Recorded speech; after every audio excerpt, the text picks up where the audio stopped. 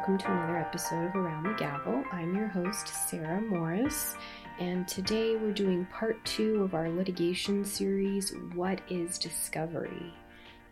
And I just wanted to also say in the beginning that, and I don't know when you guys are listening to this, but this is during the coronavirus pandemic, and we're very grateful to be able to continue to serve clients mostly remotely. However, my partner and I are both in the office right now since it's safe because we have all our employees working from home.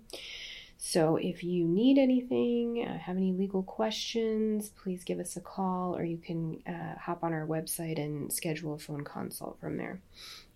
Okay, so when we jump into the question, what is the discovery process?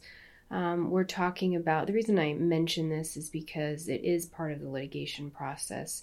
It's what happens after you file your complaint, you serve it on the other side answers, and then you've got what's called a 16.1 conference, and then you move into discovery. So discovery takes, on average, in a district court case that's outside of arbitration, we're talking about most of the time 6 months to a year of discovery. So what does this mean? This literally means it's the time when you have an opportunity to get information and documents from the other side to help build your case or figure out where the holes in your case are. So things like written questions, which are called interrogatories. You can submit them to the other side and have them answer them. You can also submit requests for what's called production of documents, meaning you can ask the other side to produce certain documents. You can also submit what's called requests for admissions, and that is asking the other side to admit to certain things.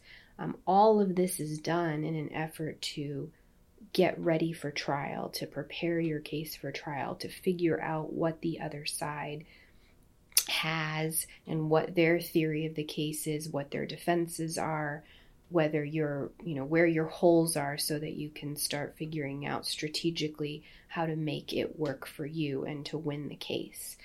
Other things that happen within the discovery process are depositions. Depositions are a chance for each party to depose the parties themselves and also any witnesses or relevant people.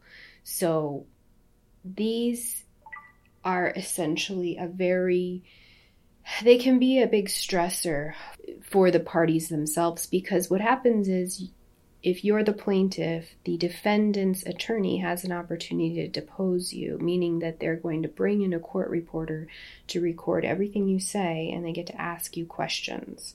Of course, there's limits on the types of questions they can ask you, but any question essentially that's relevant to the case, they can ask you.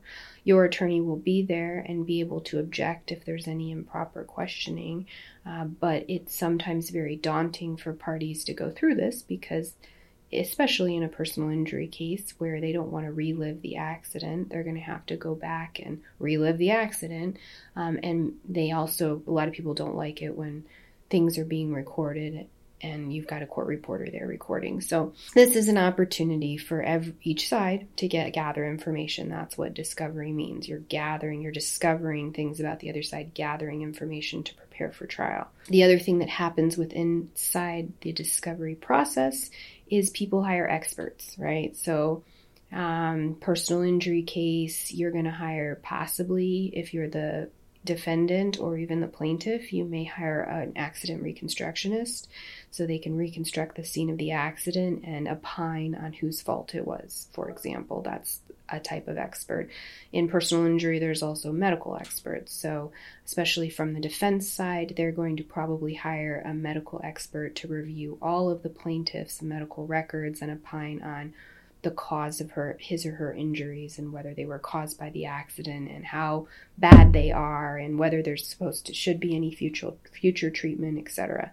So experts can be very expensive, as you probably know just by the name expert. They're definitely charging by the hour. They're charging a lot of money, and this is where litigation in general you hear this, or at least you should have an idea that litigation can be very expensive, time consuming, and costly. Well, that's because think of all these things you have to do to build your case. You've got to do written discovery, you've got to do depositions, you may have to hire experts. When you hire experts or the other side hires experts, keep in mind that everybody's going to be deposed. So that's additional depositions, additional attorney time to plan and prepare and attend to those depositions, plus paying the expert. So this is why litigation can be very, very costly, and it can take a long time. Once the discovery process is complete, then we move on to what are called dispositive motions, which I will talk about in part 3 of this 4-part series. So I will talk about that next time I'm on here. Until then, please stay safe and healthy, and I'll see you next time.